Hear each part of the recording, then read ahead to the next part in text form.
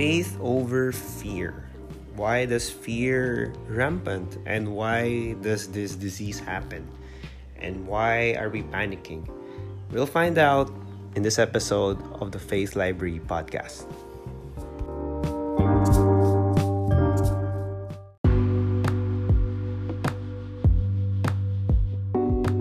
Hello everyone, this is Aaron from Faith Library, and we want to thank you guys for subscribing and listening to us on Spotify and in Apple. And nakikita ko that we have positive viewers and positive outlooks kanila in when they listen to our podcast. And in light of the COVID-19, we are doing this podcast as a form of discussion forum. So it is a bit different from the usual we do at Faith Library, that we asked our guest speakers to record their talk or their sermon and then would send us to us via email or other methods. So now we are blessed, he adjusted his time for us. I know he's a bit busy even though may corona season, but we thank you that you have the time to share with us your time and also the things we're about to talk this afternoon. Our guest is a pastor at United Evangelical Church of Green Hills. He is in the pastorate for quite some time, and he is a good friend of mine also, and also a mentor as well.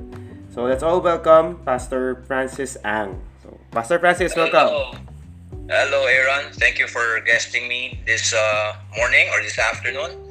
Actually, it's afternoon already. Afternoon. And thank you for the invite. Yes. So, Pastor, nakikita naman natin the COVID-19 issue. So, I think the first question is, nagpanic buying ka ba? Oh, yeah, right. Well, we did not. We just bought yung enough for the family for the week, which we do. I do that regularly, weekly.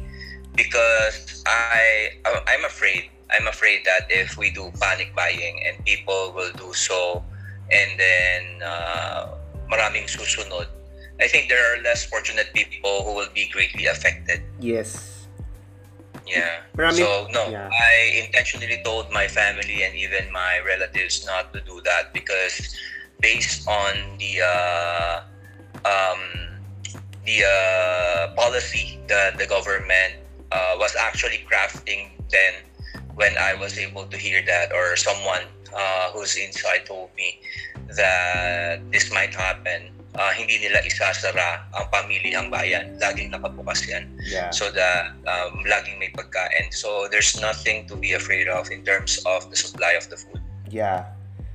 And yun nga pero we've seen negative news na people hoarding stuff, alcohol, tissues, and even other canned goods, na wala nang natitira for other people, like mga nagkatrabaho and all. So, let's all pray for them as well, na hindi lang basta sa sarili natin, but also other people who are in need din. Ayan. So, Pastor, we're talking about the COVID-19, since ito yung di man trend nagiging pandemic lately. It is a pandemic right now. Yeah. And so the COVID-19 or this coronavirus is, as far as I know, it is a virus that is currently based daw in quote-unquote China, doon na nag-start. And ang daming theories naglalagay of that thing. Pero Pastor, what is your clear definition or the way you understood yung COVID-19? I think based on what we have been, or the information given us, it's SARS coronavirus 2.0. Mm-hmm. So mas matindi, mas mahirap, mas malakas yata yung virus na ito, and we still don't have any vaccine for this one. So I think we have to treat this seriously. Now that we are actually greatly affected by the virus. Yeah. Sobrang affected first is China, and then nagulat na lang tayo, biglang naging rampant, naging worldwide, no? At first, noong December or mid-January, medyo di tayo serious about it. Parang it's just a virus thing. And then 2 months later, we are all in our homes, naka-enhanced quarantine na. So, ganun siya kalala. Oo. I think, no, people are panicking eh. Hindi lang siya more of the sickness because of the before, no, when kasi nung bata pa ako, naabot na ko si SARS. And I think hindi siya people are not panicking compared before. Now talaga like a certain kung may certain disease na sila narinig, they will be panicking na. No? So what do you think, Pastor, will be the difference between the past and now? I think the scale of the affected countries and the number of people getting affected, that gave us more scare right now. Like you said, buhay ka na nung nakilala si SARS at ako'y buhay din nung panahong yun. So we know that the effect of SARS and COVID-19 is actually a lot. Knowing that ngayon, pag titignan mo, no, based on the numbers, mas mataas talaga ang affected. So mas nakakatakot. At first, people are saying, hindi pa naman tulad ng dati, noong nasa SARS nga, ganito yung number. But eventually, because people neglect the advice of the government, sa tigas ng ulo, we do not want to submit, ito talaga ang nangyayari. So the people are actually afraid to die, and people are afraid to obey as well, or not afraid, but they're not obeying. So hindi mo alam saan ba talaga gustong pumunta. Yeah. Ayun, yun lang. Yeah. So, yeah, I think so far na nakikita ko, no, as I talk to people, as I go to other places, syempre may nakikilala din tayo mga ibang tao, or you can see in the way they act, no, it's more of fear of hindi nila alam what's going to happen next kasi we don't have the cure yet, and we don't have the the proper way of treating this. So for now, it is only, the practical tips, washing hands. And kasi nowadays, dun tayo sa mga instant na di ba? Kaya marami instant noodles, instant coffee, because we wanted everything to be instantly over. But now, questionable lahat, no? We question the government, so we turn into panic. We question also yung mga other countries because sinasabi nila na tutulong lang yan, pero sa totoo may may intentions for invading. So everything, yung lahat ng basis sila is out of fear. And I wanted to share lang, no, Pastor, with you and also the listeners, yung quote ni Steve Lawson. I don't know if ito yung sinabi na sa Shepherd's Conference, no, but he said that coronavirus can only cause the first death, which is physical death.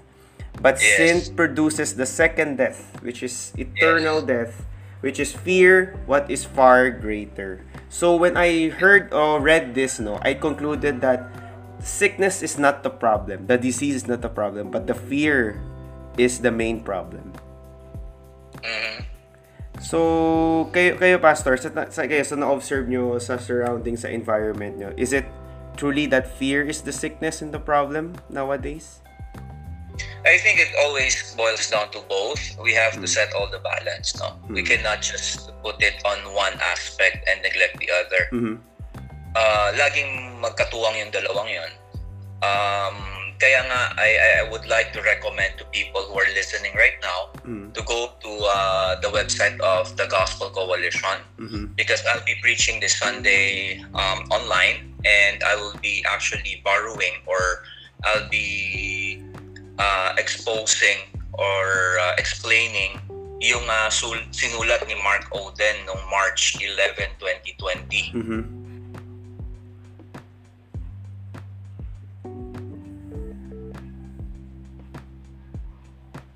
Are you, Yeah, still here, still here. Aaron? Yeah, hello? Yeah. So that's it, no? Yung TGC na article ni Mark Oden, I think that will be very helpful. 8 things the coronavirus should teach us. And he mentioned 8 truths, no? Na things that we have to learn. We are fragile.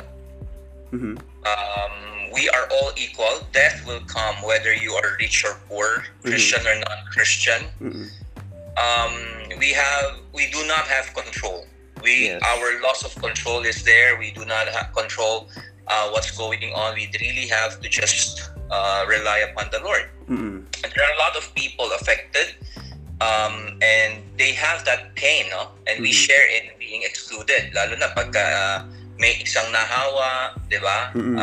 Mahirap yun. So meron kang mararamdamang hindi maganda. And then this is what you're asking perhaps is what Mark said in number 5, the difference between fear and faith. Yeah. So allow me to read the portion that what Mark Oden said. He says, what's your reaction in this crisis? It's so easy to be gripped by fear. It's easy to see the coronavirus everywhere I look. On the keyboard of my computer, in the air I breathe, in every physical contact and around every corner, waiting to infect me. Are we panicking? Or perhaps this crisis is challenging us to react in a different way, with faith and not fear. Faith not in the stars or in some unknown deity, rather faith in Jesus Christ, the Good Shepherd who is also the resurrection and the life. Surely only Jesus is in control of this situation. Surely only He can guide us through this storm. He calls us to trust and believe, to have faith and not fear. I think he nailed it down when he said that we need to have that faith and not fear, even though we are facing fear. And whenever we face fear, we face the fear of death. Laging ganon. In terms like this, or fear of pain. I am afraid of pain, the pain of death. Totoo yun. But am I afraid to die?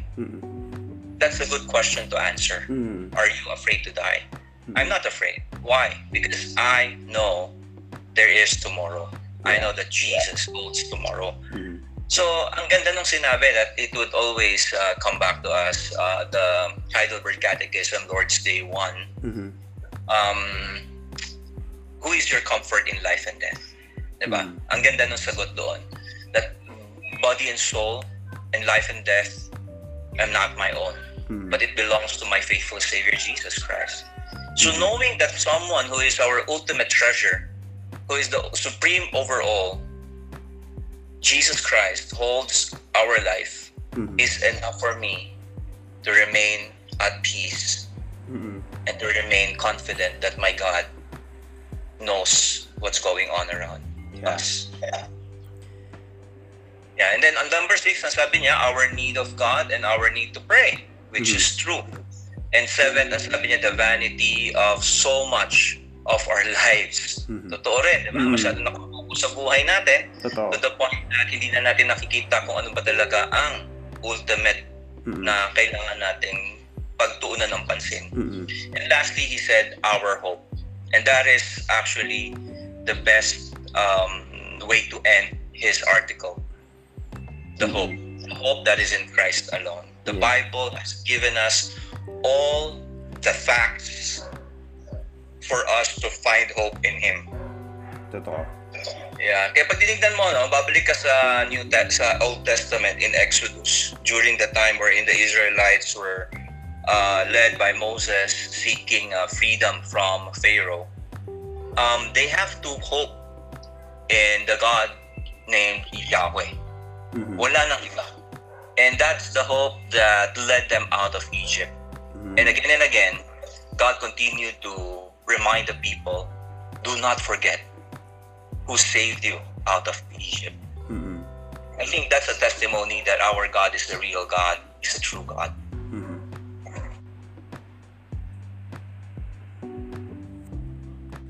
Ayun, so napansin nga natin no, that Christians and non-Christians are even or Christians rather are panicking more than other non-Christians no. I have many friends na who are in the I have many non-Christian friends. Hindi sila nagpapanic, parang they're really calm and all.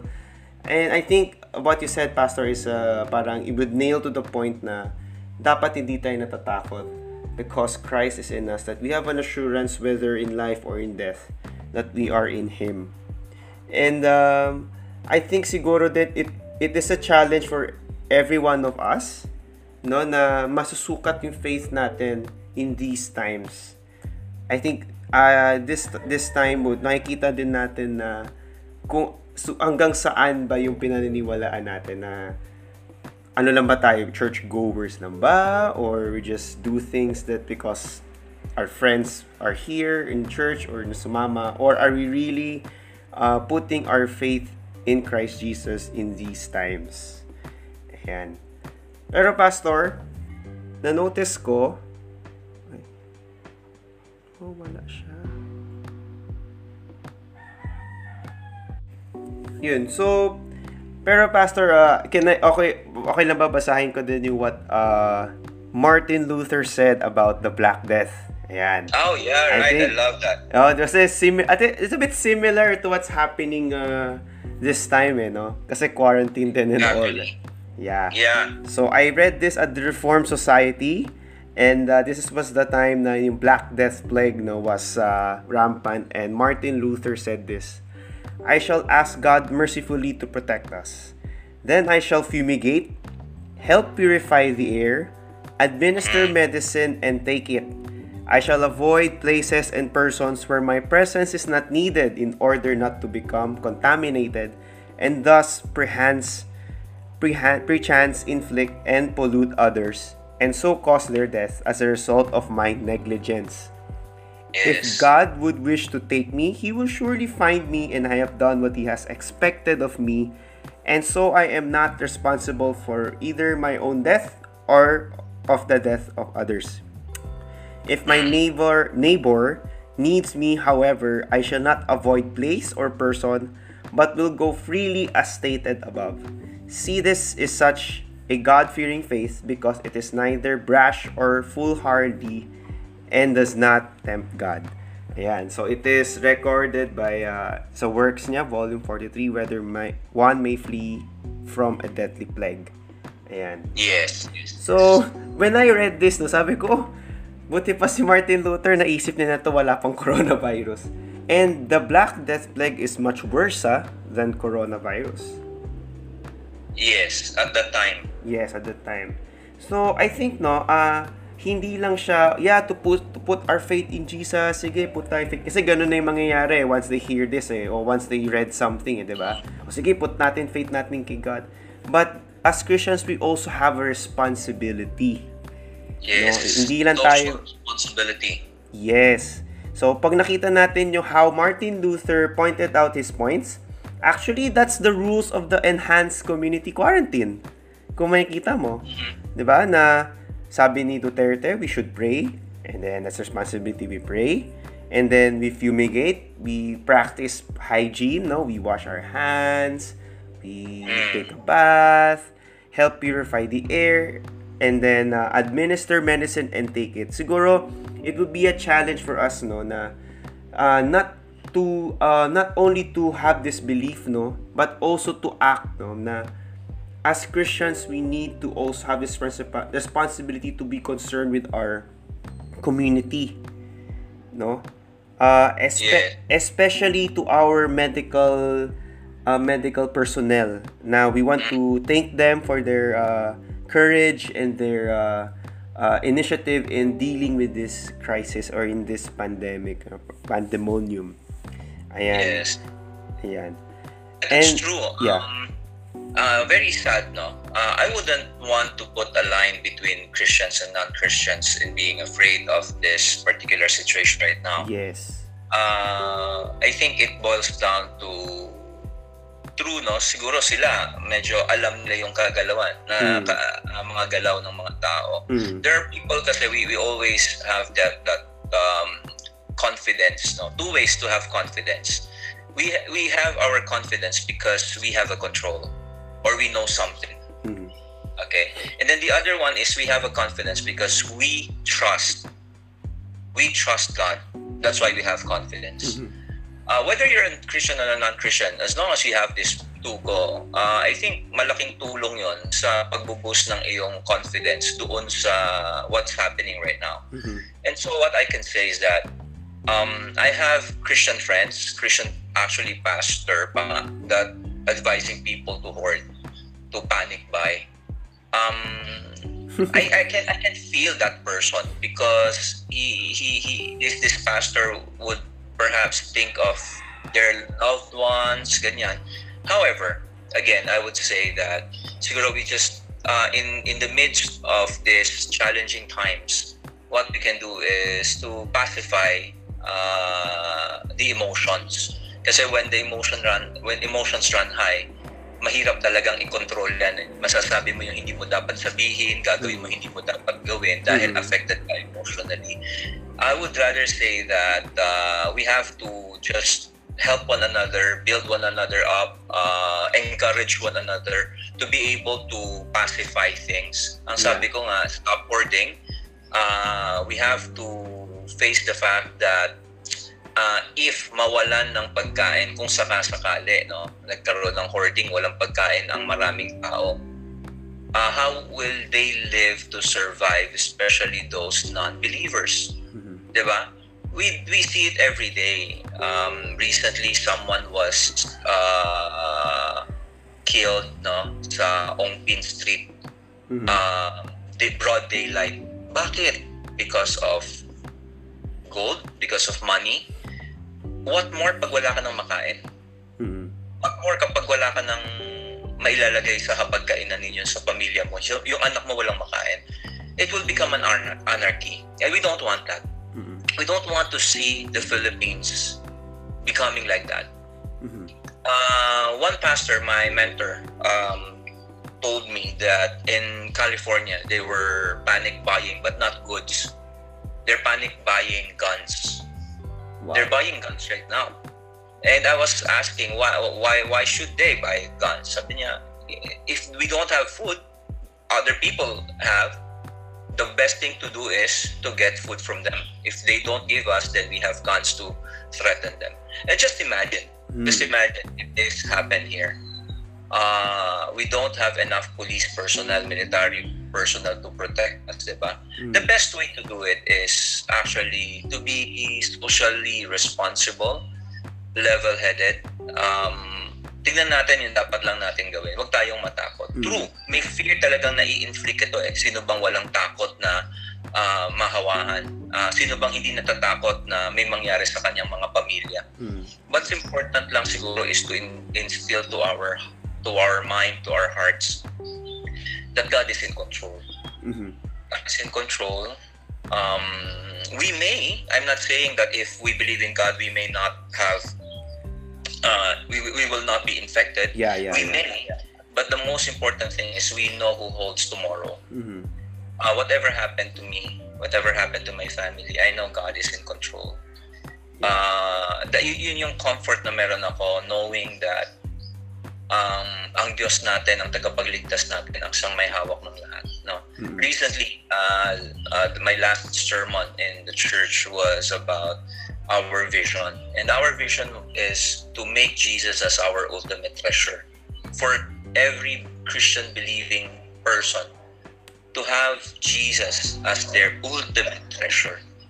And having said that, we unpacked Colossians and we jump to Hebrews as well to make cross-reference. No? To know that Jesus is the heir of all things. Jesus is the exact imprint of God. Saan ka pa?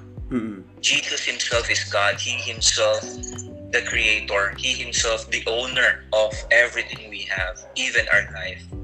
Saan ka pa pupunta? I think that should be the source of our comfort today. And totoo, sinabi mo kanina, talagang meron tayo practically si Martin Luther na. Sabi nga niya, kung kung makikisaw-saw lang ako dyan, makikigulo lang ako dyan, istorbo lang ako, I'd just rather stay home because I'm told to quarantine. But if I am needed in the front line, I have to go in the name of Jesus. I have to go because that's what I'm called for. I think I do have the same sentiments with Martin Luther in terms like this. We cannot protect ourselves too much that we neglect the calling that God has called us to do. Yeah. If those called by God will not do it, who else will do it? Diba? Tinawag ka ng Panginoon gawin mo. Moses was called by God. He needs to step up. So the same thing. If we're called by God, we have to step up as well. Yeah. So siguro yung fear, ma-alleviate yan kapag may mga taong may sense pa rin doon sa what's happening. Hindi natin sila pwedeng sisihin Kasi talagang nakakatakot yung nangyayari kapag wala kang makakain, ganyan. So yung iba kasi, iba nang naiisip, malayo na. What's important lang is to assure them na ang gobyerno may ginagawa ahead of the government. And isipin din natin na magtutulungan pa rin naman tayong mga tao. Hindi naman tayo mag-iiwanan. Just for example, Aaron, just want to highlight, BGH is now running out of N95 masks. I was just surprised how people in our church, we were lacking of masks already. We're trying to keep some for our own use. But because the frontliners need those masks, our members were willing to donate what they have in excess. Meron lang sila tigalawa, masaya na sila because they said, it's better for me to stay home than to go out. I'll be using masks. I'll stay home. I don't need to use masks. Those frontliners, they need to use masks. So we have to give it to them. Imagine nag-iwan N95 masks sa church, and then I was able to deliver them Sunday and yesterday, Monday, to Dr. Anna Lim, who's also a pediatric infectious disease head of PGH. So I think yung ganung uri ng pagmamahal natin meron sa isa't isa, that we care for one another. I think that would be the start of the better future na magtutulungan tayo, maiiwasan natin ang panic. Yeah. I think also it entails the panic also kasi in our church naman, it has been parang naging revealed na it is part of Revelations, it is part of the Four Horsemen, yung mga ganun, marami nang lumalabas na mga apocalyptic quotes na ayan na, darating na. But I think the way you said it was more comforting and mas comforting as well to the point na as well sabi na rin naman in Revelations that we would put into balance that Jesus is coming and we have also a responsibility to do. And I believe that God will be glorified in all aspects in what we do. Amen. Ayan. Pero, Aaron, sa totoo lang, I don't want to dwell about the tribulation that people are talking about. Na meron darating, kung kailan siya, hindi ko na pag-uusapan yan. One thing I want to nail down is that whether tribulation or not, are we ready to face it? We cannot escape from it. And when we face it, we need to know that our God is the God of everything. Diba? Hindi tayo dapat matakot dahil if it is in Revelation, it is in Revelation. If that will happen, that will happen. And I do believe we have been living in tribulation time right now. And this is it, diba? Embrace it. Let's find hope in Christ alone. Yun lang. Let's find hope in Him alone. Whether it's tribulation or not, kahit ilang horsemen pang palabasin. Ang importante rito is kung maliligtas nga ba, totoo nga bang ating pananampalataya. Takot ka sa four horsemen, pero takot ka rin na magtiwala sa Panginoon. Mm. Diba? So, we cannot use our faith or believing in Jesus as an escape from tribulation. We have to embrace that no matter what happened in our life, we still have Jesus as our Savior. Ayan. Very comforting to hear those words. Ayan. Pero Praise the Lord. yeah. Master, tignan naman natin yung benefits na nangyayari recently, no? Mga positive news naman tayo when it comes to the COVID-19, no? Sa Philippines, so far, meron tayong 3 people have been recovered from the coronavirus. And also that, nakita natin that mas less polluted, mas well-rested mga tao, some people can work from home. So, in a way, no, the coronavirus can be a blessing in disguise then to all of us. Na I think that the Lord is teaching us to rest and to reflect on what we are doing sa mga work natin or in our lives, no? That we would be in a solitary place and just to reflect and just to talk to Him kung ano yung ba ginagawa natin in this time. True. This is the message I sent to our church group, no? I think perhaps this is the time that we have to take our Sabbath, real Sabbath with God. Many of us, especially business people, workforce, the life we live in here in Manila in NCR is quite fast. Sobrang bilis that there are many things that we often just neglect God and put aside God. Mas importante yung dapat nating tapusin yung ating mga deadlines to the point that we no longer have time with the Lord. Not only that, we also have been missing our families.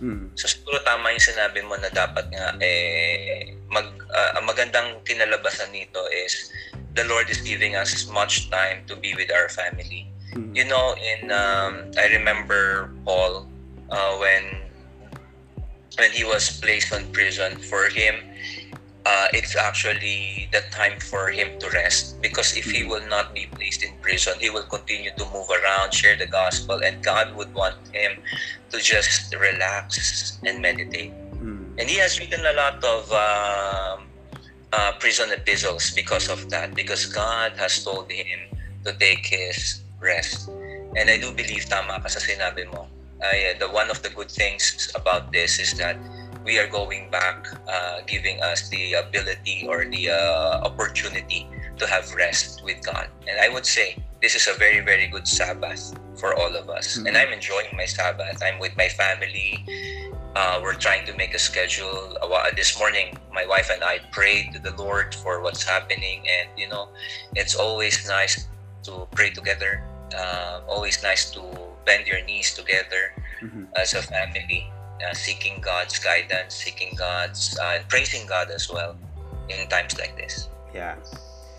Yun, no? It will be a reminder sa atin lahat na hindi porket may sakit, you have to be at home and then do stuff, no? But, yun nga, look at the things that we are missing and look at the things that we can find solution to it. Yeah. And be part of the solution, not be part of the problem. Yes, ayan. So that's our episode for this afternoon. Thank you, Pastor Francis, for being with us. No, I know you're very busy and like family time also, and also to prepare your messages for your Sunday online service. We appreciate and we thank you for being with us this afternoon. Thank you for having me, Aaron. Anytime, just call. Thank you for this opportunity to share my 2 cents as well. Yeah, so thank you, Pastor Francis. We hope to see you real soon in our episode. Yes. Yeah. See you. God God bless you all. God bless.